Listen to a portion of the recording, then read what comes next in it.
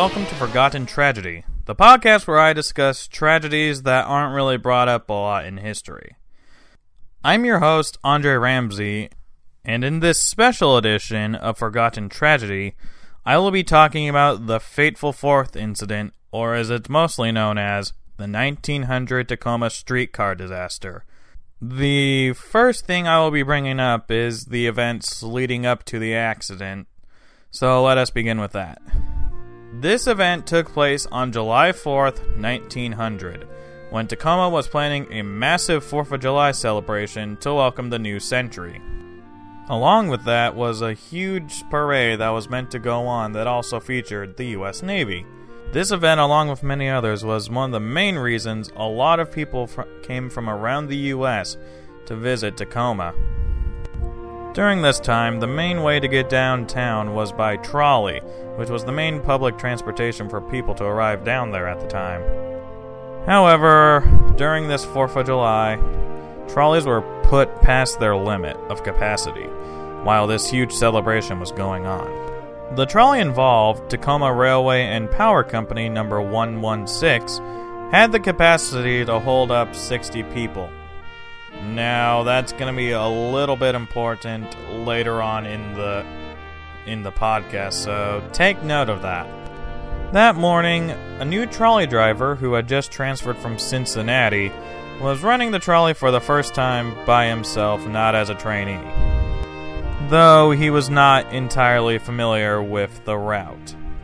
By 8 a.m., 116 had begun its journey from downtown Tacoma to Parkland and Spanaway Lake, where it was turned around for the return trip to Tacoma.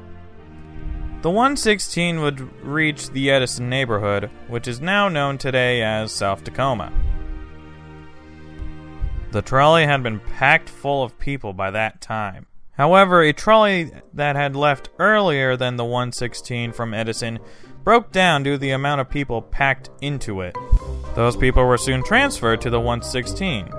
By this time, apparently around 130 to 140 people were crammed into the trolley car. During an investigation, one of the passengers stated it was so full that it was near impossible for him to put his hand in his pocket. That just shows how crammed the trolley was before the accident. You've got to find it kind of hard to believe that 140 people were able to fit themselves into a trolley only meant for 60 people. That is something that should be checked on, because I don't think trolleys work like that. The trolley, though, could handle this amount of people on a leveled ground. But when the car reached Dellen Street, it was approaching a steep downhill grade and was gaining speed as it made its way down. As soon as it was seen that the trolley wasn't slowing down, passengers began jumping off the trolley as it made its way down the hill. At the end of the grade, the trolley would have to cross a sharp curve known as C Street Bridge, which was also over 100 feet from the ground.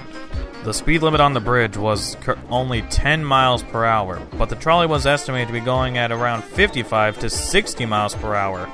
By the time the trolley made its way down the hill, only around 60 people were left on the trolley.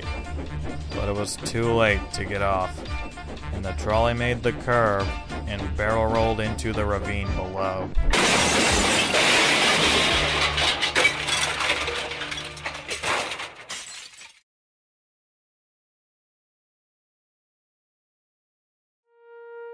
Number 116 was only 5 blocks away from its destination. While the parade was preparing to begin, the crash was heard from a few blocks away. Police and firefighters ran to the scene of the accident, even though they were wearing their special clothing for the parade.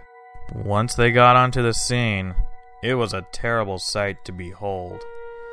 Police and firefighters could barely tell what was the trolley, as it had crashed upside down and crushed due to its wooden design. Firefighters worked hard to find any survivors of this horrific disaster. In the end, 37 people died instantly from the impact. The death toll would rise to 43 after a few weeks, when 6 victims of the accident died in hospitals. During that time, the 4th of July celebration was put on hold for another hour, but events would continue despite the accident. The crash was, and continues to be, the worst trolley accident in U.S. history.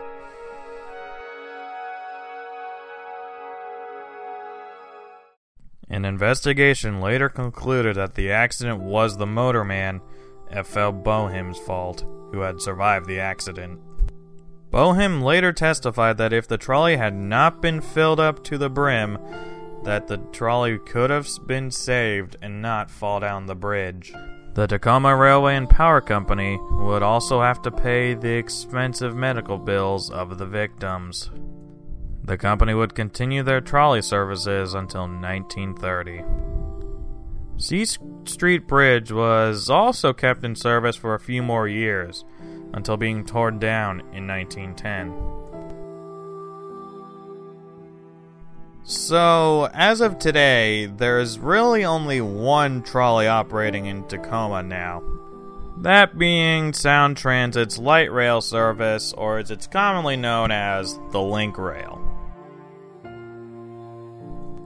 It just shocks me knowing that a major rail incident took place here in Washington over almost 120 years ago.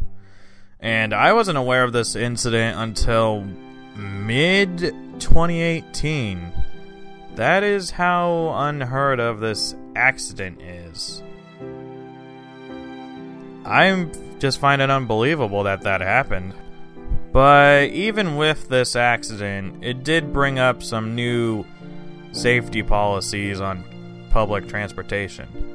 And at least we haven't had a major accident like this of a train or trolley flying off a bridge in Washington state. Wait a minute. As of today, there is only one known surviving trolley car that used to operate in Washington state.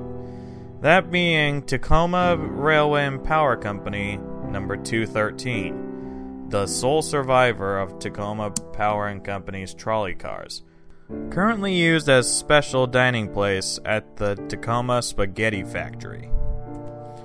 It just boggles me knowing that this incident is not talked about a whole lot. In fact, there's not even a memorial or anything for the victims near the accident site.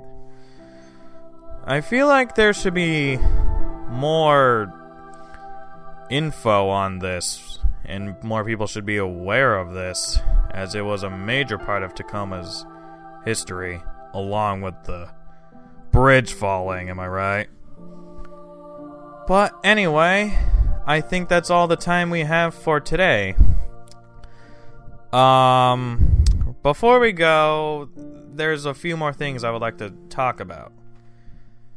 As for the accident, there's barely any images of the incident, as this was 1900, but there are 3 images that I'm aware of the accident.